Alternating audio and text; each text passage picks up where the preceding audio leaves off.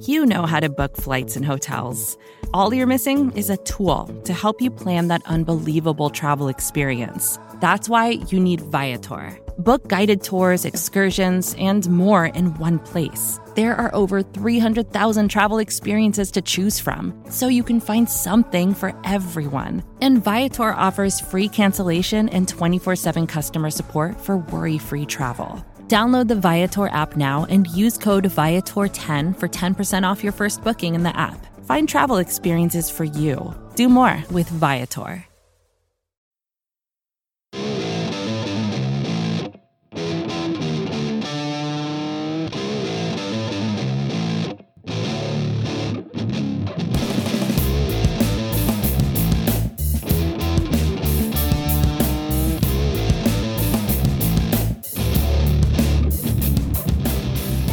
What's up, everybody, and welcome to episode 124 of the Talking Chop podcast. I am your host, Brad Rowland, coming to you live on this fine Sunday evening, and joining me as, I don't want to say usual, but as often, the great Eric Cole. What's up, man? You know, I'm like once every 3 weeks or so. I mean, Sometimes a little more often, depending on what's happening. What's going on with you, man? You've been a busy boy. Oh yeah, just it's travel season for me. I think I'm gonna sleep in my own bed for it was 7 days in like a 5-week span, something like that. 8 days in a 5-week span, something outrageous like that.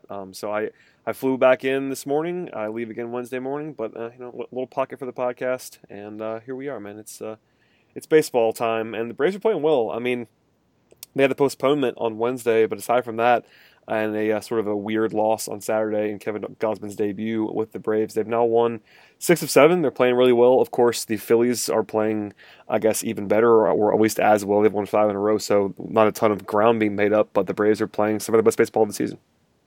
Yeah, I mean, they're doing a lot of things well. The offense has been a little bit inconsistent, but I mean, the pitching's been really good. The bullpen seems really improved. The additions of Brad Brock and Johnny Venters, and those two guys have been pitching well. AJ Minter's been pitching really well out of the bullpen too. It's just kind of one of those, you feel a little better at the end of the game, at end of games. Some of the starting pitching has kind of felt a little rocky at times, but it's kind of, they've been getting out of the jam. That's very kind. A very kind assessment from you.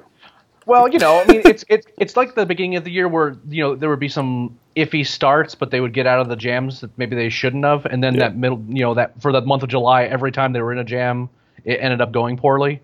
It's kind of getting back to what it was for the beginning of the year, where they were kind of, where they're kind of getting out of some of those jams a little bit more now. And Newcomb seems like he's sort of coming around and things like that. I mean, Teheran didn't look particularly good today at all, but the damage could have been a lot worse too. So I don't have a ton to be upset about. The team's playing pretty well. It helps that you're playing against the Marlins and the Mets. Sure. And the Nationals, they've kind of looked okay. I mean, they annihilated the Mets 25-4 the other day, but other than that, they don't seem like they're trying to surge to steal a playoff spot or anything like that. So, hopefully the Braves can do well there, while the Phillies have a pretty tough road trip coming up. Yeah, I mean, you say that. This is a big week for the Nationals-Braves front, because they're playing 4 games over a 3-day period, doubleheader on Tuesday. Should be interesting. I think if the Nats want to make the run that they want to make, they're going to have to take 3 or 4 there or something like that. At some point, the calendars kind of just creeps up on you, and the Braves have a pretty comfortable working margin over the Nationals. But still, playing 4 games in 3 days, it can kind of get off the rails in a hurry. So that's something to definitely circle on your calendar this week. The schedule for the Braves is not super easy moving forward here for a little bit after this little hiatus with Miami and New York that they definitely took advantage of. Now they got to play Washington for 4 and Milwaukee for 3 this week. So that's not impossible by any means, but at the same time, it's definitely not the same as playing the Mets and the Marlins for a full week. So the sledding is more difficult. Well, I think this is actually the most important week of the season, if I'm just being honest about it. Yeah. Because you got the 4-game set with the Nationals and then the Brewers, and the Braves are going to be at home for that series. You like to think that if the Braves get out of that with a winning record, or even better, something like 5-2 or 6-1 or something like that, that'd be ideal. But the Phillies then, over that same period, have to go visit the Diamondbacks and visit the Padres, and then have a 2-game stint at home against the Red Sox. So if the Braves perform well over this stretch, they can knock out the Nationals. And if the Phillies falter at all, that could end up just being kind of what ends up setting the stage for the playoff race going forward. It's going to be a really interesting week for sure. Yeah, I mean, obviously the logistics of a day-night doubleheader on Tuesday are always interesting, and then you have a Wednesday game that's national TV, ESPN, Fulte against Max Scherzer. So yeah, a lot of baseball to pay attention to closely this week because it's going to be a big one, as you note there. And by the way, we should say, I guess specifically, the Braves are up 4.5 games on the Nationals right now as we speak. They're a game and a half back of the Phillies as we speak, and right now, you know, they have the second best winning percentage of the wild card race behind the Brewers, as you mentioned. So they have a slightly better winning percentage than the D-backs and the Dodgers. By the way, just real quick here, the Braves still have played so many fewer games than a lot of teams. They have this crazy schedule the rest of the way. I think they have like 2 off days, 3 off days. Something like that. It's not a lot, no. And one of them is Monday. The postponement. Yeah, the postponement messed it up. Yeah. One of them is Monday, and then they have a doubleheader Tuesday. So it's like almost like, you know, I guess they get some rest, but you know, having to play 2 on Tuesday makes things even more difficult. So that's an added challenge for a team that, you know, has obviously the infusion of new players, which I want to ask you about here in a second, but not the deepest roster in some ways, at least when you talk about just the Major League roster, because the bench is kind of suspect, and some of the pitching stuff has been out there. So, yeah, something to watch there when there's less time off, to be sure. Before we get on to some other stuff, I do want to ask about the trades that happened, because we have not talked about the trades that have happened.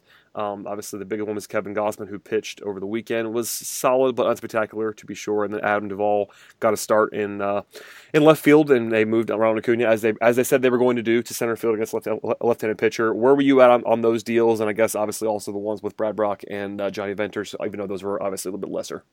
Well, the 2 reliever deals for Venters and Brock, I mean, you gave away international money that they didn't seem to have any interest in spending. Yes. The team, there is a misnomer out there that the Braves couldn't spend that money. They absolutely could. They just weren't they weren't in play for the big time players. They could spend up to $300,000 per player, and you know they could theoretically, I guess, they might still have some money floating around to do that, but they just didn't seem to have any interest in using it. So they used it for assets for this year, and that, you know, I have no issues with doing that. You didn't really give up anything, and both of them have looked pretty good so far. So I'm happy with those moves. The Adam Duvall move could be sneaky good because you have Lucas Sims, Matt Wisler, and basically you have a bunch of assets, and Preston Tucker. All 3 of those guys heading out. They weren't going to play on this roster anytime soon. Preston Tucker is kind of like a somewhat flawed but interesting player that could do well in Cincinnati because that's kind of a ballpark that might be built for him. And then you have Matt Wisler and Lucas Sims, who the Braves they've tried Wisler out in starter and reliever, and for whatever reason he just can't get it done at the major league level. He's just too hittable, and Lucas Sims seems to walk everybody when he comes up here, even though he's been good in AAA too. So you kind of maybe a change of scenery helps them, but they weren't a part of the Braves' future. There's just too many arms that are competing with them right now, and so they sent them out and a guy in Duvall who has some like really productive years recently in Cincinnati. Now, with that ballpark, you kind of have to take a little bit with a grain of salt. But the way the Braves seem to be playing it is kind of using his platoon splits in a smart way to, you know, possibly, you know, get some real value out of him by, you know, when you sit Ender, you put him out there in left field, and he could end up being really good. So I have, again, the price wasn't particularly high, so I'm fine with it. Gausman. Hold on, before we get to that, I want to ask you, because people were asking us this week. I got a couple questions before we get to the full-fledged mailbag part later on about Duvall's long term, because he is under control for the Braves, and there were some questions like, is he going to replace Markakis? And I'm like, I don't think that's the plan for Adam Duvall. I think, you know, that's not the worst case scenario for him playing more of a prominent role next season, but I can't imagine a scenario where the Braves just say Adam Duvall's a full-time starter in the corner outfield spot. Am I wrong about that, you think? Or do I think that he's probably just a role player for the Braves? I don't think so. Some of that's going to depend on how Duvall finishes out the string, and also kind of who's available on the trade and free agent market, and kind of what the plan is for Ender Inciarte going forward. Because I feel like that if anyone is the odd man out right now, it might be Ender. But I don't know if that's necessarily going to happen. Yeah, because and for me, Ender's a really good defensive center fielder. Yeah, I actually think that if you were telling me that you had to play someone every day, I think Ender is better than Adam Duvall. Oh, agreed. But it's more of a if someone wants Ender to play center every day for them, right? You know what I mean? He might be a trade guy for sure. Yeah, that makes sense. That's more my. I feel like if anyone might get traded, because I don't think Duvall's value is particularly high. No. So why would you move him necessarily? And by the way, he's so cheap. Duvall's so cheap that you don't have to make him a starting player. Like, he No, can just be he your can just fourth be your outfielder. platoon guy. He Yeah. can be your fourth outfielder and a really good bench bat. Yep, and that's fine. Which the That's probably his Braves best role, to be absolutely honest. need. I mean, it's probably his best role, and I think, actually the current outfield setup makes a lot of sense in a lot of ways if they're going to do what they've been doing. What I will say, though, eventually they might want to just go with Ronald Acuna in center field because that's probably his spot he should be playing. So I can't blame them for that. But if they go in the next season with the same outfield, obviously the contract for Markakis will be a very interesting negotiation based on how good he's been this year and the record before that, because it was not that great. But it's one of those things where if they come to an agreement on like a team friendly-ish 1 or 2 year deal with Markakis after this season, then running it back with these 4 guys makes some sense. Yeah, I mean, you have to kind of monitor how like Markakis finishes the year and all that stuff. Yeah. You don't want to spend like $15 million a year on Nick Markakis. No, he can't. Right? I don't think he should be the priority necessarily. I think they should probably aim high, and maybe that's Bryce Harper, maybe it's not. But they have enough, financial flexibility and enough assets to go kind of try to aim high. But if Markakis is sort of a safety valve option, that's not a bad option based on how good he's been this year. And by the way, I will go ahead and say it will surprise me if he repeats this. But at the same time, he looks like a different player in a lot of ways, so I'm not sure that means he's going to be like, this kind of all-star next year, but it doesn't mean that he has to go back to what he was before that either. So it's a tough spot given his age and his pedigree and all that stuff, and the fact that he's hitting free agency. It's a really interesting negotiation that we'll be definitely following, but it's a weird spot. I mean, people keep asking me, and maybe you have a better answer than I do about what I think that he's going to get on the market, and I just have no idea, frankly. Yeah, I don't either. I mean, his 8. I think it's gonna be like a 1 or 2 year deal. It might be it won't be like a $3 million a year deal or anything like that. But he'll get more than that. But it's interesting just because like his peripherals haven't changed a whole lot. I mean, his BABIP's about the same. He's hitting the ball harder in some respects. The biggest thing is that like he never was a guy that struck out a ton. Yep. But the previous 2 years it was like at 14, at 16%. It's down to 11 this year. I mean, when you're putting in that many balls in play, and he seems to have a little bit of a change in approach in terms of just driving the ball. Like that's really paid off dividends for him, and I have no issues with Nick Markakis turning into a good baseball player. I'm fine with that because he's been a big part with why the Braves are competitive this year, and I don't want to undersell that at all. No, absolutely, he's been fantastic. I saw something today on Twitter about how he should be like a fringe MVP candidate, and that's going too far. But aside from that, I mean, he was a deserving all-star. He's played at that level. Even as of right now, this moment, coming into today, he was almost at 3 wins above replacement on Fangraphs, and actually obviously had the home run on Sunday that won the game. So he's been fantastic. 319, 386, 492 slugging is the stunning one for me. A near 500 slugging for Nick Markakis in August is something I just never saw coming. So. Shouts to him. 130 WRC plus is no joke. No, yeah, 134 right now. If you include today, that's just nuts. Yeah. So, shouts to him. Anyway, before I derailed you, we were about to talk about Kevin Gausman, and that's of course I think more of the headliner. I think Duvall was a sneaky good move as you mentioned, but Gausman, it's one start. He was fine on Saturday. I don't really care about that necessarily, but what'd you make of the deal overall? Because I liked it. I thought it was a pretty reasonable price, but where were you at with that? I thought it was a perfectly reasonable price too. When you're getting up.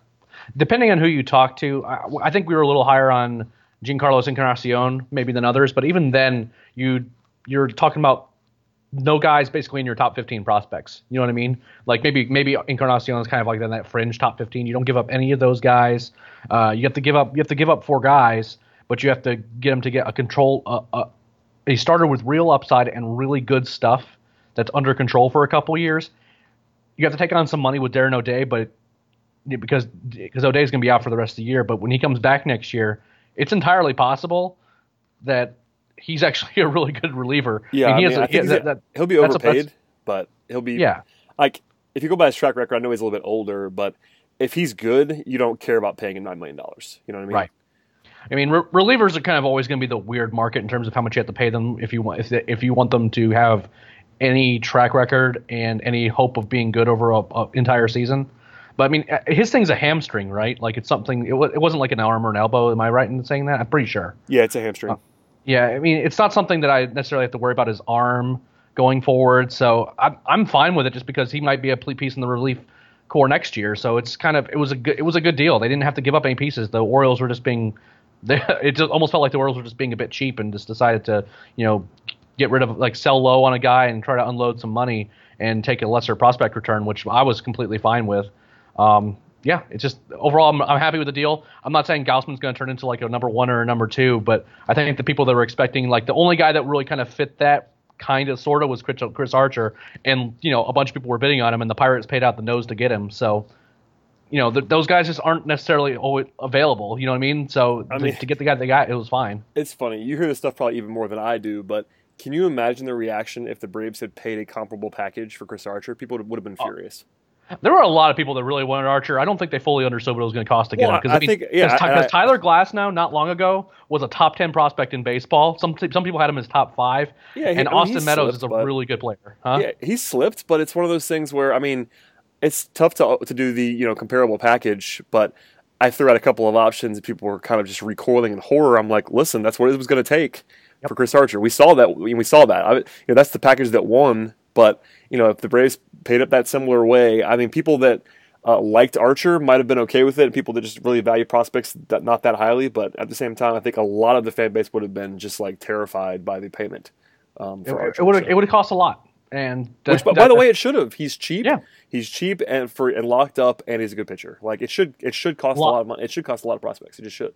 He was locked up for a while, and with like 2 options where, like, even if it doesn't work out, you can get off the hook. And the thing is, like, this is sort of a minor thing in some respects, but Archer is locked into a contract, not arbitration. Like you know what he's making, whereas a lot of guys are just reaching arbitration. You still have to pay them maybe a little bit more, whereas Archer is on this super team friendly deal where it's like $7-8 million a season, and it's like, listen, if you're getting even a number 3 starter for that money is huge value, and he has upside beyond that. So even that little nugget makes it even more obvious as to why he was commanding a big ransom there. Yeah, I was definitely kind of getting excited that the Braves seemed like they were going to be making a push for Archer, but I'm also like, I wasn't going to be heartbroken if it didn't happen, just because when you understand what that price is. Oh yeah. If once it gets to a certain point, you're like, okay, maybe he's not going to be a guy that's necessarily going to like make or break your season. I don't even think that's true. So no, especially when you get a guy like Gausman who's like legitimately has real upside, really big at fastball, like could end up being just fine. He's been more valuable this year than Archer too. Yeah, I said this. I would not bet on this, but there's a real scenario where Gausman's better than Archer in a year or two. Very possible. He actually has more of a pedigree. He was a top 5 pick. He's younger. I'm not predicting that. Again, I think Archer's a better pitcher, but at the same time, I think I would have rather paid the package for Gausman than the package for Archer, given what we know, it took to get Archer. I think it would have been a little bit of a tough sell. So, anyway, I don't want to go too much on that, but the first start was kind of the first start. People were already like, "Oh, he's just okay." I'm like, "It's one start. Relax." Yep. Like he's not going to be dominant. I do think that. Like, and more importantly, Zach Wheeler was dominant in that start. Oh he was really good. Yeah, Gausman. It's going to take some time. I think the arm talent is definitely there, but I would have been pretty surprised if he just arrived and flipped the switch.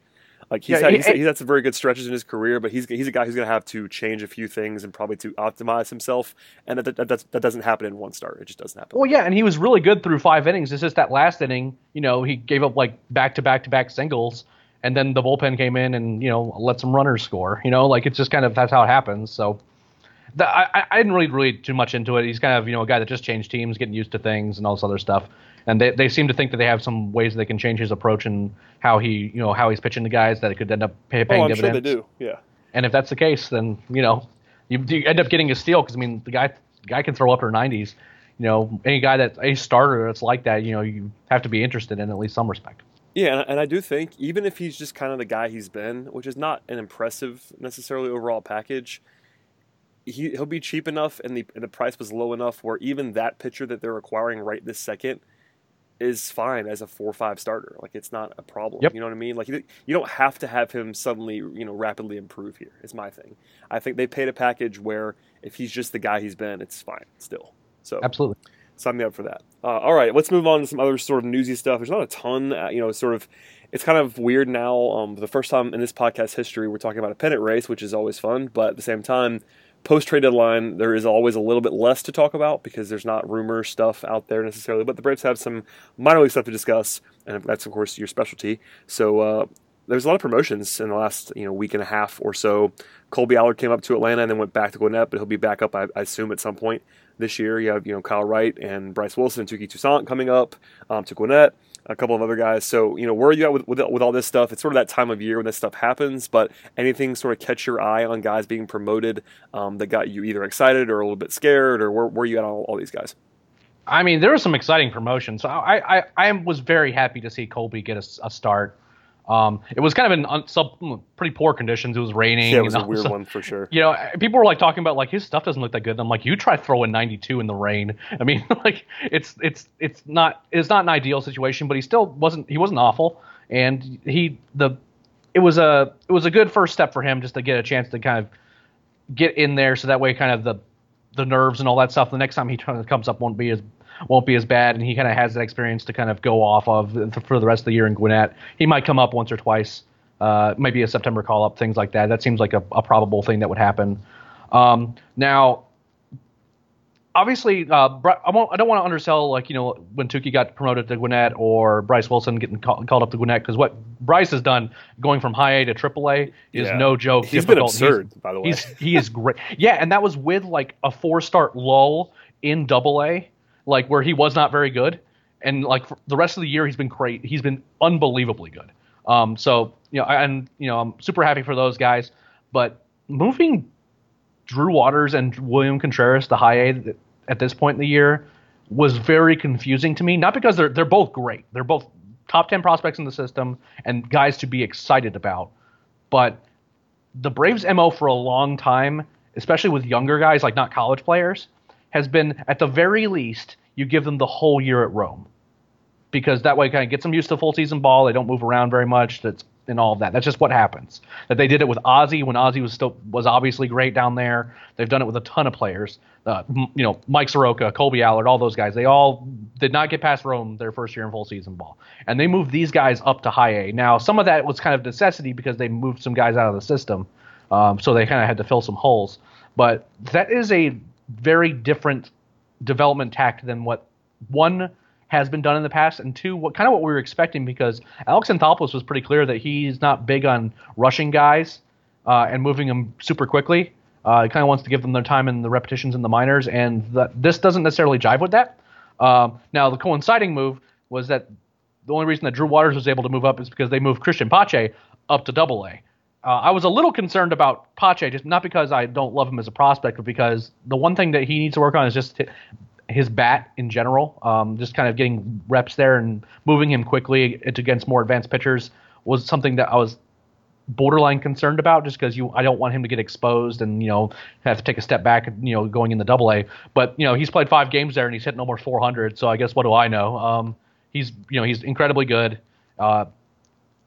Is probably going to be one of the better prospects in baseball, not before too long, just because his defensive value right now is already comparable to like some of the better defensive center fielders in the game right now, and that's including the major league level. And if he hits at all, if he can continue to find that fine power and hit for between 280 and 300, which is what he's been doing this year, that's a special player, especially with his tool set.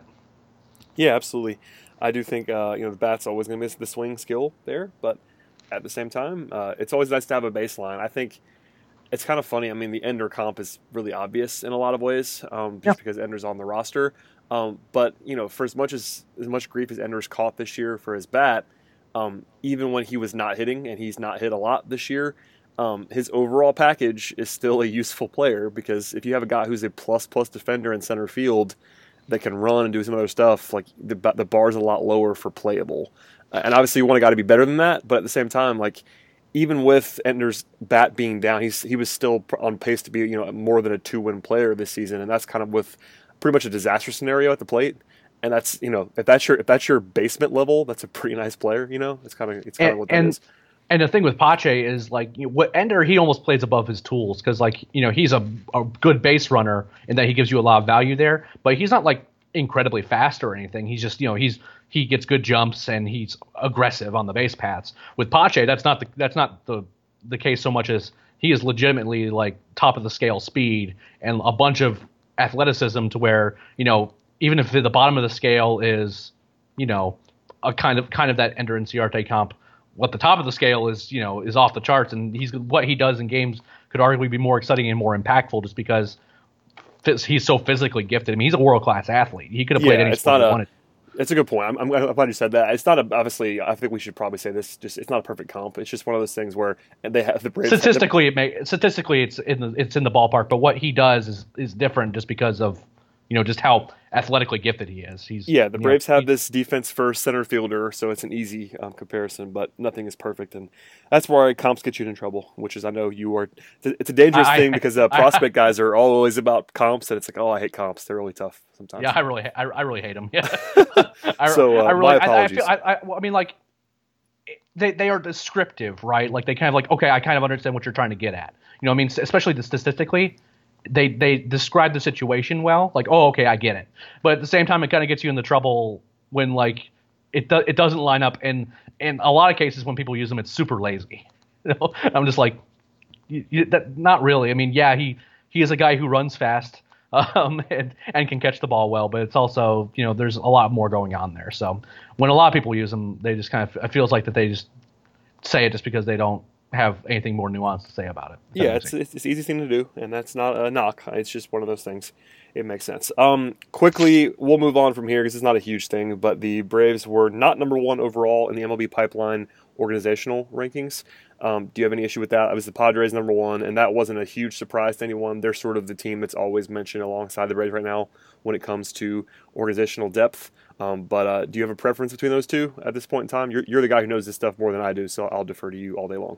I mean, I personally prefer the Braves system just because a lot of the guys that the Padres are getting a lot of love for are super far away and have maybe not quite lived up to the hype that what their talent is. But it's not something I have a particularly strong feeling about. There does not seem to be the voice that, you hear about who's in charge of what teams over there at Pipeline. And I don't know if necessarily the Braves have a particularly strong advocate over there, but at the same time, it's fine. You know what I mean? Like, they have 9 guys in the top 100. It's kind of hard to complain about how much love the Braves are getting. Then the Padres system's really good and it's really deep. It's just not a system that necessarily I feel like is quite earned the top spot yet, but at the same time, based on talent level, it's hard to argue with too. I like Fernando Tatis. I like a lot of their guys. Mackenzie Gore is going to be really good too, assuming he can stay healthy and kind of continue to develop. So all those are very good players. It's not upsetting. Like if it was like they like out of nowhere put the Phillies or something at the top, that would be upsetting. But this is more like a 1A type thing. And I have my preference that I think the Braves is still the top system in baseball, but at the same time, it's not something worth getting too riled up about. We got a question, actually, forgive me to whoever asked this question because I actually did not write it down. Now I'm remembering it as we talk about how much, if any, that this kind of organizational ranking would be affected by the Braves not having Carter Stewart. Like, for instance, if the Braves just had a pencil-in, random top 10 pick in the system, would that make that much of a difference? And that's a question I don't really have the answer to, but I thought it was at least interesting to at least think about that, because you assume that if you have a top 10 draft pick, that's going to be a pretty impressive prospect that you just add in for the price of nothing. So, especially since Carter Stewart probably would have been healthily within the top 100. That one still hurts a little bit. I will say this: next year is going to went from a draft that I'm always interested in the draft just because I'm weird, and I talk to Matt constantly, and Matt's always already interested in draft classes. So I'm kind of constantly bombarded with questions or this is what this guy's doing or that. But this draft went from relatively interesting to me to very interesting because the Braves bonus pool just took a big jump up just because of having that top 10 pick in addition to another first round pick next year. The class looks pretty good. We won't know much until next spring, but there's some guys who are already kind of catching some eyes that weren't really on radars, and the Braves could really make some hay in that draft. And while it sucks right now that you don't get Carter Stewart, who's a guy we were still very excited that the Braves had drafted, and it just didn't work out signing him. What it could do for the Braves farm system as a whole could be really big, and also it'll be really interesting to see what their draft strategy is, because if the Braves are in contention, you wonder how much more they're going to be focusing on college players, guys that can help quickly, versus continuing to go the kind of the prep route where they can grab guys with big upside and have to wait for them for a while. Yeah, to be sure. That's interesting. Organizational stuff that we'll definitely save for February when we're dead when we're dead in the water on content, Eric. That's one of those things that happens when the season's over. Hopefully, the season will be longer this year. That'd be fun if it was like October and we're talking about baseball. Just a month longer. That's all I want. All I ask is another month of baseball. That's a very small request. I mean, it's a non-zero thing now, which is kind of wild. I tweeted about it earlier. It's like, we've been covering the team for a long time when they've been bad. You know what I mean? Like a long time. I mean, basically the entire time I've been, me too, for sure. Closely covering. I started a little bit when they were sort of winding down their last playoff run. But in terms of what I'm doing now, they've been bad the entire time. And the podcast, we've talked about it a couple times, but the podcast has never had a serious discussion about a baseball game. You know what I mean? There's obviously some times in April and May when games feel like they matter a little bit, but in September, the last 2+ years that we've been doing the podcast, it's been all about big picture in September, and that will not be the case this year. Like, I'm already sort of talking and planning, at least thinking about the podcast for the playoffs and like doing daily podcasts. And like, that's a weird thing to think about on this podcast, because this has always been a weekly show. But if there's playoff games, I'm going to probably record after every game, because that's what happens in the playoffs. Things matter, moves matter, and it's just a weird calculus to shift.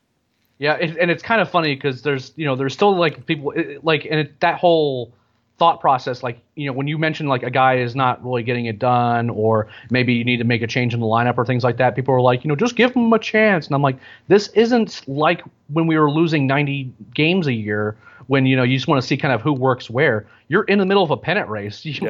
All these little decisions, everything matters. Yep. And at the same time, though, that the Braves have been doing this well, like, even if they don't make the playoffs, this has been a joy. Like, it feels a lot better, kind of seeing the team do well, because obviously I've been immersed in the minors for a long time, and that's been very fun. But I mean, ultimately, I'm a Braves fan. You know what I mean? And it's not. I know it's not fun for just even casual fans just to like see their team losing 3 out of 4 constantly. But being able to see the team doing well, and getting to see a lot of the young guys that I've been covering for a long time performing well. I mean, that it's been a lot of fun, and I'm glad that there's so much interest in the team right now for a number of reasons. For one, the site's doing really well, podcast is doing really well, and it's helping us on kind of like the logistical side, but it's also just more fun just because you get to talk about really positive things happening when you got instead of viewing them from afar on other teams. It's been really fun, and I've had a blast with it. Well said. All right, a couple more topics before we get into a couple mailbag questions, then we'll get out of here. The first one is about the rotation, and it's interesting. We got obviously Julio Teheran was not great again today, and his numbers for the season are really pretty ugly, including a walk rate of 4.55 per 9 innings, which is Sean Newcomb level bad, and Julio does not have the stuff of Sean Newcomb. He cannot live in that area. We talked about that a lot. He doesn't give up 3 hits a start. Yeah, we talked about that a lot with Sean Newcomb, where like Newcomb is the kind of guy who actually could be a helpful pitcher walking 4.5 per 9.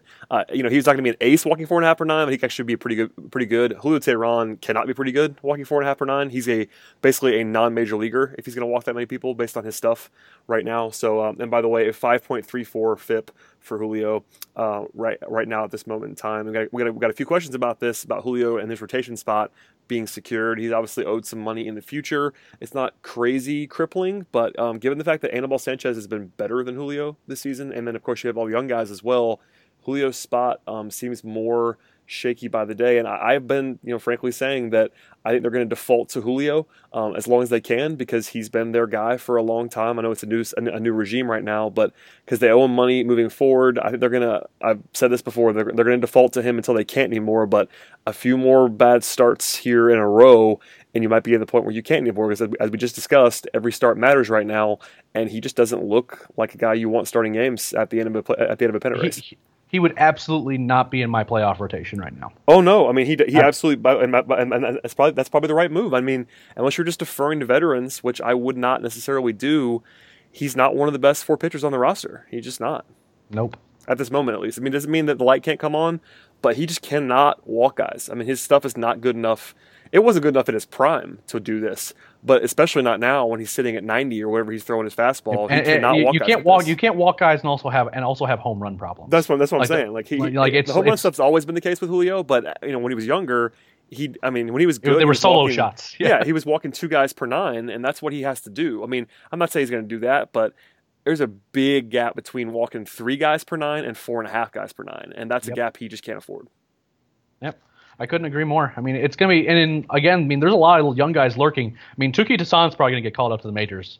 We got a question about that. Actually, a lot of questions about both Tuki and Kyle Wright coming up potentially in September. Do you think? I mean, I guess you just said Tuki's probably going to come up. You think that's going to be in a bullpen role, or do you think they were going to? I think he'll start off there, just because there might be more of a need there. The problem is there's so many arms that could be in the rotation, whereas Tuki, it's kind of an easy slot in because, like, hey Tuki, just do what you do, but throw it harder for 2 innings at a time, and maybe be like a Lance McCullers type. Like you bring him in as a long man, he can throw 5 innings no problem, and he will be incredibly fun to watch for those 5 innings.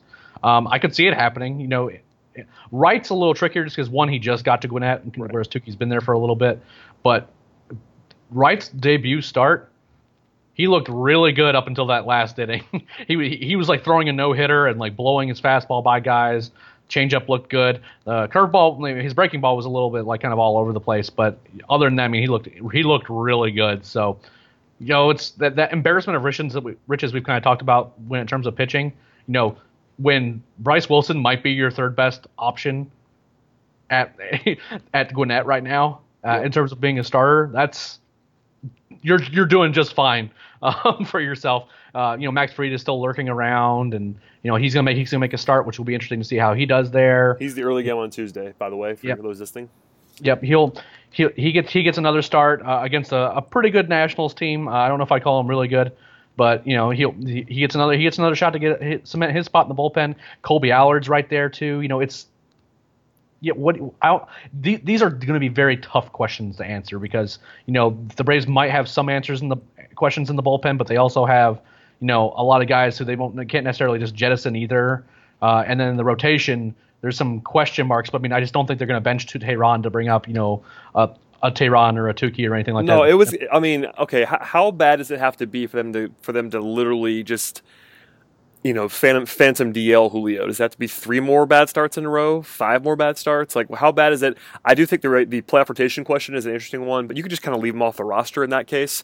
Until then, though, what would it take? I mean, I think again he's going to have a longer leash than fans want him to have, just because of the fact that he has this track record with the organization and the contract moving forward. Like, you can't just cut him. Like, I guess they could, but it had to be really bad to do that with 8 figures left in his contract. Because technically speaking, the start that was from today wasn't good, but it wasn't awful either. No, it was. I mean, three bad starts in a row, and the team is within 2 games of first place. That might do it. Yeah. And I think that would do it.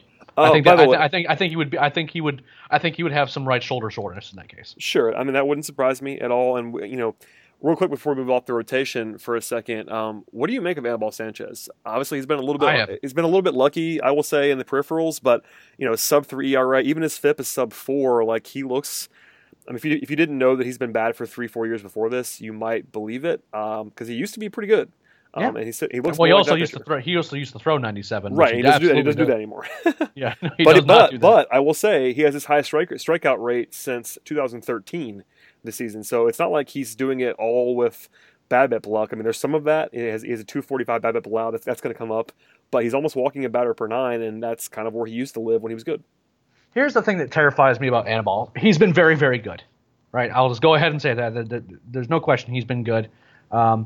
The problem with Anibal is that he has historically had an issue with home runs, and I worry that when the regression train comes calling, it's going to come calling in a big way. Like all of a sudden he can't hit the corners, and he's just a little bit too fat on the plate. And when that happens, his pitches get hit really hard. Well, and that's one of the reasons why. I mean, I know my reputation precedes me as being sort of a pessimist on the Braves in a lot of ways. But at the same time, like, okay, assume they make the playoffs this year. Yep. I think, obviously, we know for sure Fulte, Newcomb, and Gausman would be in the rotation.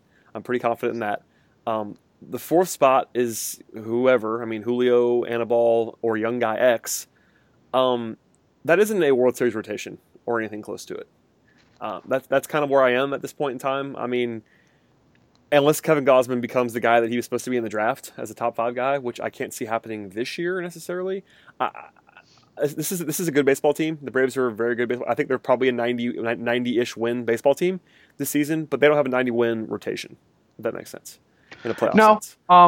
Now it's interesting just because once they get to the playoffs, they have guys in Newcomb and Fulte that, while they can be maddening at times, especially with walks or just kind of not going super deep in games and managing their pitch counts, they also have times where, while they don't necessarily have the label as a frontline starter, they absolutely can pitch like them. Like Newcomb had a no-hitter going. Oh yes, they absolutely can. That's true. And both those guys can. Fulte and Newcomb can both do that. We've seen it enough times this year.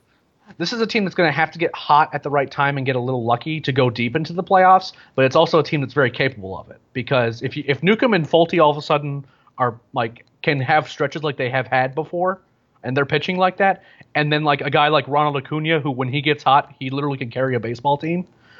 That you can do it. Now, it's not something that's how you would draw it up, and on paper it looks super pretty. It's okay, this is what a playoff roster looks like. But at the same time, there's so many young guys that have shown such promise that if they get hot at the right time, they can beat anybody. I don't care if they have Max. I don't care if they have Max Scherzer on the mound or Kershaw or whatever. Yeah, because the only. I mean, I think Scott said this on the last podcast, but the only team in the National League that would scare me in a series is the Dodgers. Everybody else, I feel like the Braves are a pretty live team. The Cubs are better than the Braves, but the Cubs rotation is not anything scary. The Braves have played against the Cubs well this year. Yeah, I mean, and again, if you look up and down the rosters in the National League. I mean, and Chris Bryant's hurt. You could probably argue that maybe a team or two are better than the Braves, but nobody outside of the Dodgers would scare me. The Dodgers are just better than the Braves are at this point in time. That's just the case. It's still baseball, anything can happen. But that's the only team in the National League that I would say is definitively better than the Braves. Yep. And Clayton Kershaw's gonna have to stay healthy, and that's been a little tough for him this year. Yeah, now if Clayton Kershaw's healthy, what are you gonna do? And it's also their depth. LA just, to be fair, they have unlimited funds, and they have a very good front office, so their depth is just kind of silly. They just have guys everywhere. We lost Corey Seager for the season. Let's trade for Manny Machado. That's the thing that happened. They lost Corey Seager for the season, and they traded for Manny Machado. Yep. What? That worked out. That worked out pretty well for them. It's just insane. No, they're just better, and they're the only team that's as good as the teams in the American League. You're talking about Boston, New York, Houston, Cleveland. Those teams are all better than everybody else in the National League too. So it's again, you're fighting an uphill battle when it comes to winning the World Series in 2018. But aside from that, it would at this point I'm officially in the. Let's see how I want to say this. I'm officially at the point where I would not be surprised if the Braves played the National League Championship Series. I would not predict that, but it would not surprise me because, as I just said, they would be 50-50 basically coin flips against anybody but the Dodgers. So, yep. And I want a playoff appearance would just be amazing for me. Just give me to a series. I don't want to mess with the wild card game necessarily. But I went to the in-field fly rule game. Me too. It was not fun. Yeah, I got pelted with beer. Yeah. And I actually had a bruise on my ankle for 2 weeks from a big heavy metal one. Oof. But and then I was at one of the Clayton Kershaw games during the Dodgers series. And while neither of those two games ended particularly well, I want to be there for that atmosphere, and I want to see that happen. And for the first time in a long time, it actually feels like this might happen. Just getting to a series, and that would be awesome. And honestly, I think the Braves' best chance to get to the playoffs is just winning the division. And to be frank, I just don't have any faith that the Phillies' offense is going to be able to sustain anything close to enough to win the division. So. No, I do think if I was picking it today, I'd pick the Braves to win the division because I don't believe in Philly. I think their pitching's been very good. Yeah, I think Washington actually might be the best team still, but they're still 6 games back. That's a big margin for 2 months. So, the Braves, I think, would be my pick at this moment in time, and that's always a fun place to be. One more thing before I let you get out of here, and that's the Dansby Swanson piece that you wrote this week. That got a lot of reaction. I'm sure you heard a lot of people talking to you about it, and actually we got a lot of questions sort of surrounding that and third base. That's been a topic, of course, all season long when it comes to third base, especially. And now the deadline is passed, there's not as much of that. But there's a question, for instance, that we got from Jared Oates this week that says, "Is there any possibility that the Braves make Austin Riley a corner outfielder to leave Johan Camargo at third base?" That's one point of view, and the other point of view is that people want to move Camargo to shortstop and bench Dansby Swanson. So, where are you at with this whole thing? I know you wrote a lot about it, but give people the Cliffs notes about what you wrote about Dansby, kind of where you are on it, because it's sort of uncertain at this moment in time. But it's easy to argue in a lot of different ways here, which makes it a fun debate, but it's also one that's been happening for so long now that it's also kind of frustrating for me. So where are you sitting here on August 5th with this whole thing? So the article I wrote, and for the most part, people were just like, they were just stated what they would do. The title of the article was "What Should the Braves Do About Dansby Swanson?" And my argument was that the guy has improved over last year, but that improvement hasn't been substantial at the plate. Now, what he has done is improve a lot defensively, which begs the question, and we talk about this with Ender a lot, is how good does a player have to be defensively versus being not particularly good at the plate? Like what is the balance? Where's the line where he no longer becomes a guy that should be playing every day? And there's a lot to like about what Dansby's done. He's a top 6, shortstop in baseball this year in terms of overall production defensively.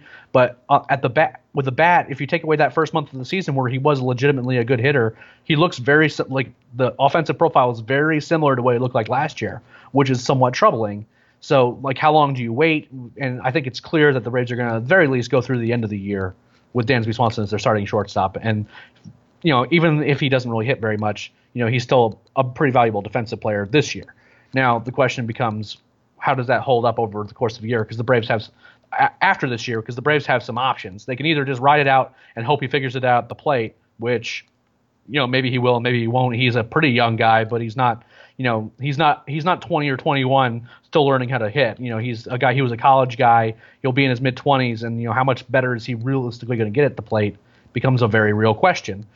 There's also the Johan Camargo thing, which I don't think any of us saw coming, but I'm happy it's happened. I personally still like Johan as a super utility guy that gets a bunch of at-bats, giving Ozzie a day off, Dansby a day off, whoever's playing third base a day off, getting him in the lineup, playing matchups as needed. He's perfect for that, and he's been a very productive player. But he's also a guy that is probably a better hitter than I don't say probably. He's a better hitter than Dansby right now. Absolutely. And the drop off defensively. I mean, he's not a schlub out there. He can play defense too. I do think that it would be a significant defensive downgrade. Yes. But at the same time, that doesn't mean Camargo couldn't play shortstop and be fine, if that makes sense. Yeah. So and that's one of the reasons it's very complicated. And the whole thing is, I'm still with you on him being a super utility guy. He has been better than I ever thought he'd be this year. This is Camargo talking about at the plate. His numbers are very solid. His kind of quietly, the play discipline stuff from early in the year has cooled off considerably. He's more of a normal profile in that way now, but the power's been legit. He's on pace for almost 3 wins this season. That's a very nice player at third base. I will say it's one of those things though that I think we've almost seen it come down almost on lines of like traditional baseball guy versus advanced baseball guy in some ways, numbers wise, on Camargo, and that's because, I think people think of utility role as like a slap in the face to someone like Johan Camargo. Yeah, no, I want a really good utility guy. But that's the thing. I think you and I are thinking about this I think when people say, I think people hear us say that and they're thinking that he's going to be, Charlie Culberson and have 200 bats for the season. You and I think, are talking about a guy who is a near full-time player. Look at the Cubs, for instance, and they have a bunch of guys who play all over the place and get 400 plate appearances a season and are really effective in that way. And I think Camargo is that kind of guy. It's not a shot at him at all. He's better than I ever thought he would be. So I was full mea culpa. I was wrong on Johan Camargo. He is better than I thought. At the same time, I don't think necessarily you just leave him at third base and say that's our guy forever at third base. I think a lot of his value, and it's a good thing, is that he can play everywhere. And if you have that guy, by the way, he can play corner outfield pretty easily, I think. So, if you have a guy that could seriously play third base, shortstop, second base, and both corner outfield spots, and also hit, play the guy everywhere. There's no reason why you wouldn't do that. And this year, the reason is they don't have a better option at third base. But if Austin Riley is really good, or if they sign a third baseman, and you suddenly have someone's better, it's like, go ahead. It's just kind of the same thing as we talked about with Adam Duvall last week. It was like we all talked about Ender not playing against lefties, but the Braves didn't pull that move until they actually had an option. You know what I mean? Like they needed someone that they could actually say with a straight face is going to start in left field, and that wasn't on the current roster. So they went out and got Adam Duvall, and it's like, oh, that's what they wanted to do all along. They just had to have somebody that could actually play left field. It's the same thing with Camargo. If the Braves had a 4-win third baseman on their roster that wasn't Camargo, we'd probably see him in that role. Yep. I mean, and that's what I try to use instead of using the word utility. Like, you and I understand, like, when we're talking about super utility, I mean, like, they get plenty of at-bats, right? But I try to use the phrase Martin Prado as much as I can, because while people don't necessarily understand what like super utility means in terms of getting a lot of at-bats, they do understand that Martin Prado was a very good baseball player, and he played everywhere. So it's kind of, I mean, is that a perfect comp either? No, because they're, again, very different players. But at the same time, in terms of that overall value, like that's the kind of guy he could be, and has a ton of value on a very good baseball team, because you have your regulars in place and you have a guy that gives them days off, or if there's some platoon split issues, you can kind of put them in against, you can put Camargo against lefties or righties, and you almost prefer him against lefties just because his right-handed swings so much better. But he swings from both sides of the plate pretty well, and he'll draw walks, not quite as much as what he was earlier this year, where he was just like had like a 400 OBP. But it's at the same time he will draw walks, and he makes hard contact. These are all good things, and that's the kind of guy I want on this team. But it's not necessarily a guy that I want to slap at third, because I think that if you put someone good at third, the team overall becomes much better, because Johan Camargo will remain on it and get regular at bats. Yep, I totally agree. As opposed to giving Ryan Flaherty plate appearances where the best thing you can hope for is a successful sacrifice bunt. Yeah. That's like, at this point, that's the best thing that can happen. When he comes to play, it's rough. I mean, okay, so now we have that out of the way. I think almost the louder contingent in the last couple of days has been Camargo versus Swanson. That's not a new argument at all. People want to yell at me a lot. I have some tweets out there from the offseason talking about how much better Dansby is than Camargo. I still believe he's better as a player. Camargo has been better this year at the plate. There's no question about that. And if you ask me who's the better hitter right now, the answer is Johan Camargo. There's no way around that. At the same time, Dansby's sort of an interesting question all along. We talk about this a lot, but where are you at on him as a hitter? And I guess almost the more important question is, how good of a hitter does he have to be to where you're not worried about him at shortstop? Because that's the more important. That was the central question. Like, if he is this guy right now, which is like a top 6 defensive shortstop in baseball, right? Well, I mean, yeah, okay. If he's that guy, he's definitely that, and I think at this point in time, he's definitely that. And just it's one metric, but for instance, coming into today, Dansby had 1.3 Fangraphs WAR. Yep. I'm looking for Baseball Reference right now as we talk about this, because it's a situation where that matters as well. But if you extract that out over the full season, it's more than 2 wins. Okay, I have Baseball Reference up there now. He's at 1.8 at Baseball Reference. So think about, let's just say 2.2, 2.5 win player with his current bat and current glove. I still think his bat will be in better than this. But even if he's not, let's just say he's not a better hitter than this. Is it a problem to have a guy on basically making very little money that is a 2.5 win player at shortstop? No, this is something I mentioned in the article, is that you do not have to have everyone in your lineup with an 800 OPS or higher. You absolutely do not. That, like, not every roster is going to have 3+ win players at every position. It's not feasible, and it's not to be expected. Now, you don't want to have big holes in your lineup where you have, like, for example, when Ender's not hitting, like he's hitting pretty well right now. So, and like it seems like that this platoon split thing, hopefully that works out. But you don't want to have your 7, 8, and 9 hitters, including the pitcher, being like those are automatic 3 outs. Well, and it's not been that bad this year, but at the same time, I will say it is tough to have 2018 Swanson and 2018 Inciarte back-to-back in the lineup. It's tough. Because those guys, again, they're both very good defenders at premium positions. That's what makes this even more difficult, is that if both of them are on the roster. If Dansby was playing second base or left field, like, these are the most important defensive positions on the roster, and you have 2 really good defenders at both spots. So it's really tough. Like, I do think, the Simmons comparison is always out there for Dansby.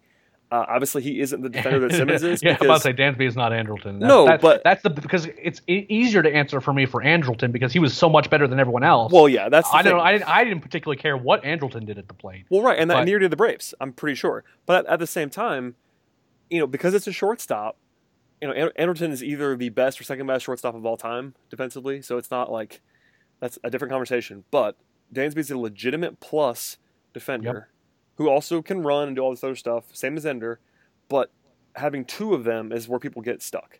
I think if the Braves had an opposite kind of player in center field, for instance, if the Braves had someone who could really hit and couldn't defend in center field, pick a guy that was the exact same value overall as Ender Inciarte, people wouldn't really care as much about Dansby's bat. And the same way around at shortstop. If the Braves had this bat first guy at shortstop, and they had Ender, I don't think, as long as Ender wasn't hitting leadoff, no one will really care.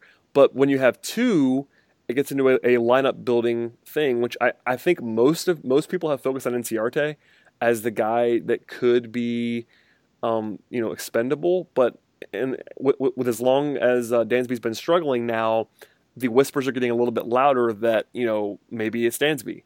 And I still believe in Dansby because, as we talked about, I think his bat's better than this. And even if it's not, a 2.5 win player at shortstop for $565,000, like, the value there is incredible. But you also have Ozzie Albies who can play shortstop, and you have Yohan Camargo that can play shortstop. So it's all this. It's a very layered discussion. There's nothing that's really definitive right now. Basically, is there?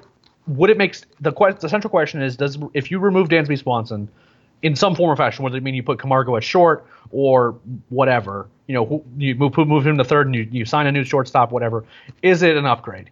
And that is not an easy question to answer because who the replacement is matters a lot, and if such a guy even that is available and cost effective exists. And I don't have an answer. I mean, if the Braves trade for Nolan Arenado, you know what I mean, like. Right, and that's very different. It's it's tough for me to see a scenario where after 2018 the Braves give up on Dansby Swanson. You know what I mean? I don't think it'll happen. I don't either. I think if they're going to trade one of those guys, it's going to be Ender. See, I think Ender is the more likely of the two, just because his playing time is already being affected. Well, right? I think they're more willing to just put Acuna in center field than they are to put Albies at shortstop. Yeah, or put Camargo at shortstop. Yeah, here's the other thing for me. If they traded Swanson and didn't play Ozzie at shortstop, I would be irate. and they wouldn't do it. I'm pretty sure, but I think they'd keep Ozzie at second too, and they put Camargo at short. That makes no sense, but okay, whatever, it's fine. It's something to get mad about for a later date. But I do, Brad, I understand that you're upset that they didn't trade Ozzie, and now you want them to get maximum value for Ozzie at shortstop. Well, yeah. Anyway, no, okay. Last, hypothetical value question: would you rather have a player of Dansby's exact?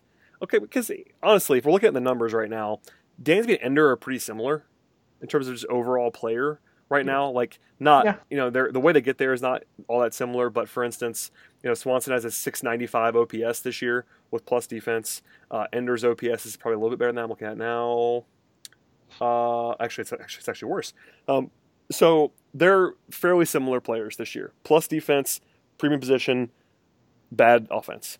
Would you rather have that guy at shortstop or that guy at center? That guy in center field as a team building exercise. Would you rather have a bad hitter at shortstop or a bad hitter at center field? Bad hitter and center fielder, I think. I'm not even sure I have an answer. That's sort of an interesting question and too. I don't think either one's wrong. I just think that for me, maybe this is kind of my impression of it. Yeah, I think it's probably shortstop for me because the baseline of shortstop is pretty low. Like, how many legitimately good hitting shortstops are there? There's a lot more now.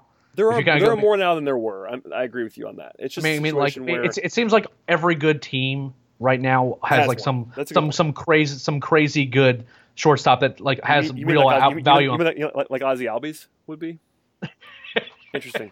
No, I'm just kidding. I'm really just being funny. But no, it's I mean, give me Francisco Lindor, give me Carlos Correa, give me. I mean, there's a lot of really good shortstops in the league right now. You know what I mean? I mean, the Astros have like 7 on their roster. They have to like swap them in and out. I mean, Alex Bregman could play shortstop. They just slide him over to third because they have Carlos Correa. I mean, it's how many of those are actually available? No, I mean, I just think it's interesting to think about this stuff, and that's why I think it's important that we talk about this stuff kind of, rationally and not get too attached. It's always hard, fans are fans, and people get attached, and people think that if you're talking about replacing a player or upgrading a position, that you hate the baseball. Well, team. that's the thing. I mean, that's kind of what I'm saying without saying it. Like, Camargo has a really, really passionate fan base.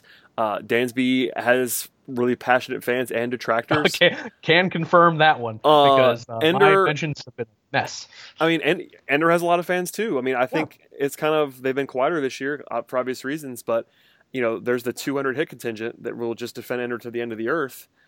So it's it's all about kind of nuance is dead, as they say. It's definitely better podcast fodder than it is for Twitter because you need some space to have this conversation. Like these are not easy players to evaluate. Even Camargo, as good as he's been this year, if you're someone who really values pedigree and history, there isn't much there. Like he was not a very good minor league baseball player. So, and I know he's young, but like Ender's the same way. I mean, Ender's bat is kind of a tough one because of the fact that it's a really traditionally favorable batting line with a high batting average and not much else. Whereas the advanced people really don't like his bat very much. It's like it's all 3 of those guys and more really have a lot of nuance to the discussion, and that because the Braves have all this money and this winter when they're going to have $50 million or so probably to spend, these conversations have to happen because there are guys who are just locked in. Obviously, Acuna's not going anywhere, Frey's not going anywhere, Ozzy's not going anywhere. So you have 3, 4, or 5 guys who just are going to be on your team, and that limits the pool of guys who can be replaced. So it narrows on third base, and it narrows on shortstop, and it narrows on one of the outfield spots. So these discussions just have to happen, if that makes sense. Like I think people are probably tired of us talking about these guys, but that's the big podcast question. Like we could come out and talk about what happened in the 7th inning 2 nights ago, but this is a weekly podcast. It's going to be more big picture for the most part, and these are the big roster building questions. Talking Chop. If you want game recaps, you can read those at Talking Chop, no problem. But what you're going to see here is if you want to have an honest, real discussion about something, then that's what we're here for. And I'll be wrong. I mean, I've been wrong a lot. Like, it is what it is. I know I'm the host of this podcast, and I think some people at least trust my opinion, and I'm going to give it. At the same time, I think I'm decent about acknowledging when I'm wrong. Like, for instance, Yohan Camargo and Nick Markakis. I was very wrong about those guys in 2018. There is no way around that. The topics that we are often talking about are like 60-40 probabilities or like 60-40 sure. It's baseball. Like, and that is exactly it. Crazy things happen in baseball. We are going to be wrong about guys. I guarantee you. I mean, I've looked through previous prospect rankings we've made. I only ranked Yohan Camargo in the top 30 prospects one time, and that was my first list here. And I'm sure that was probably reason. I mean, the thing is, that's reasonable. I mean, but at the same time, that's just one example. Like that's a guy who, like, if you're a fan of Yohan Camargo that just ignores completely the fact that he was like a 680 OPS guy in the minors, like, you could tell me that you knew all along he was going to be this hitter, and I'm going to tell you that you're either lying or you misevaluate him in the first place. Like, yep.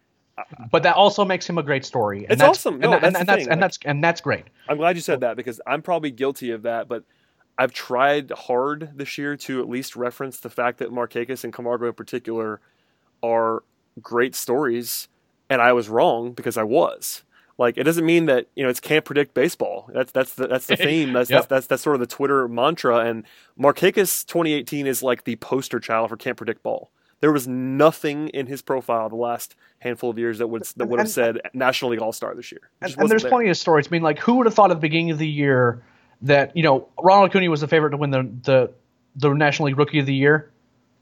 That guy is probably on the Washington Nationals roster right now. You know what I mean? And that was a guy who missed a bunch of time last year, and he went from low A to hitting 300 in the majors right now. And he's, 19? Yeah, he's 19 years old. No one saw that coming. No, it's wild. I mean, I mean, it's like, baseball. and that's great. Like, but I mean, but at the I same didn't mean time, to like, I'm not going to pretend that the numbers don't exist and that I haven't gotten an impression about a guy.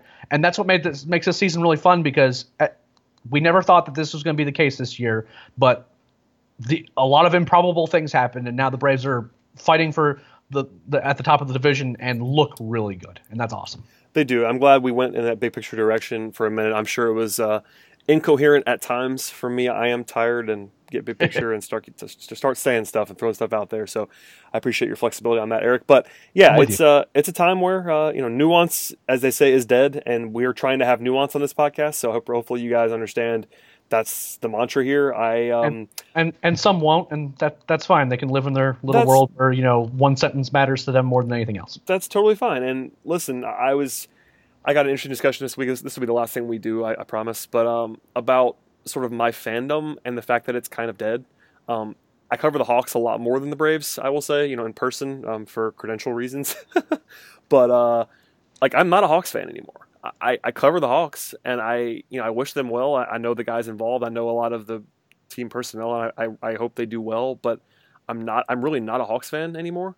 I still have some Braves fandom in there deep down, but at the same time, I do think my mantra is sort of I'm going to evaluate the team and as objectively as possible. So I will still say I openly root for the Braves. It's not quite as dead as it is with the Hawks, but the nature of being a sports writer and a podcaster that kind of does this as a supplemental job is the fact that I'm not supposed to be a homer anymore. I know that's not necessarily the credo of everybody, which is totally fine. But it's kind of dead for me in a lot of ways. Whereas this year, it's kind of stirred back up in me. I think 2 years ago, I would have told you that I probably would never get excited, really actual fan excited again. And I've been pretty excited this year about the Braves. So it's been fun. I think I naturally keep myself in line with just the way that I think about stuff and to not get too excited. But the last few podcasts, I think people have been saying look, you've been really positive. I'm like, yeah, there's nothing to be negative about. This team's been awesome. Yeah. The team's been playing really. I mean, what do you say? Yeah, playing really well. I'm sure I can find a way to be negative. Leadoff is doing really, it's doing good things. I'm sure I can find a way to be negative about this team if I really tried, and I've done that at times. But no, there's no need right now. Catch me in October. But don't think that because we're suggesting upgrades or saying there's the ways that things could be better does not mean that this team is performing poorly. Oh no, that's the biggest thing. If we're talking about who should be batting 7th and 8th and kind of managing platoon splits, that means that this team is doing well, because otherwise we're the rotation's awful. So who should they go? So who's going to make it from the minor leagues to actually bring this thing back up? And right. I'm just making a bunch of goodwill right now, so that in October, if the Braves make the playoffs, I will be my old self and be crushing Brian Snecker.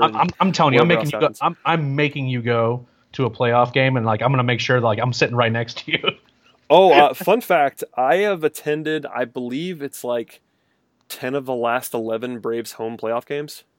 I'm always there and just dead inside. So it's they haven't gone very well. Spoiler alert! If you're a new Braves fan, go back and check. It's not gone very well at home, especially in the Turner Field days in the playoffs lately. But yeah, I look forward to being in the building. We'll be in the stands because that's where we'll be. I'm coming to find you, and I'm going to live tweet you.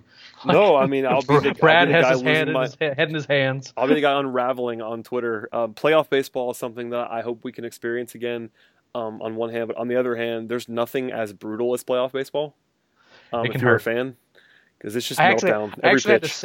I had to save 3 St. Louis Cardinal fans, because you were there during that one game wild card. Yeah, I mean, I had 3 Cardinals fans sitting behind me, and they were actually really nice guys. And I'm like, seriously, guys, you need to get out of here. Yeah, it's time to go home. Yeah, you need to leave. All right, man, we've gone way too long. That's my fault. But thank you, Eric, for joining me on the podcast as always. Please plug anything you would like, my friend. I know you have other non-Braves interests as well, so get anything that you want out there. I mean, you can obviously read our stuff on the minor league side at talkingchop.com. Don't really have any new prospects list or anything about, and we also have about 1 month left of minor league recaps because the minor league season's going to end. So we'll be talking about September call-ups at some point. You can also read my stuff over at MLB Daily Dish, where I am now the site manager as well. Lots of different original content's going to be coming out very soon about kind of league-wide stories. It's a new arena for me because I've been very Brave-centric for a very long time. But it's been a really fun side project, and I'm having a blast with it. So make sure you check both those sites out. And make sure you follow Brad at BT Rowland and, tweet your trade proposals at him, and say nice things to Brad, because Brad works harder than anyone can possibly perceive. Works in multiple different sports, a bunch of different sites and podcasts. Just say nice things to Brad. I know I get people to tweet, kind of mean things at Brad, or like why do you hate Ozzy Albies and things like that. But say some nice things to Brad on Twitter. He it will certainly brighten his day up. So please do that for me. I think I'd be more comfortable if you tweeted mean things at me, but I appreciate that, Eric. Thank you, sir. As for everybody else, I got you covered, buddy. Don't worry about it. Absolutely. You'll be stirring it up in no time. I'm sure that's what we do. It's all in good fun. Everybody else, please subscribe to the podcast on Apple Podcasts, or if you like to listen to podcasts. If there's somewhere else that we should be that we are not, please let me know that, and I will do my best to get us there. But SoundCloud, Talking, of course, every podcast on TalkingChop.com. So if you want to read sort of a listening guide for the podcast, we have a post every time that the show goes up, so that'll be in there as well. So thanks, Eric. I appreciate it, man. We'll do it again. We'll do it again very soon, I want to say. Probably another week or two, and then we'll do this again. You know me. I'm around. You are around. All right. I'm here for you. Yes. All right. Everybody else, stay tuned. We'll see you guys next week.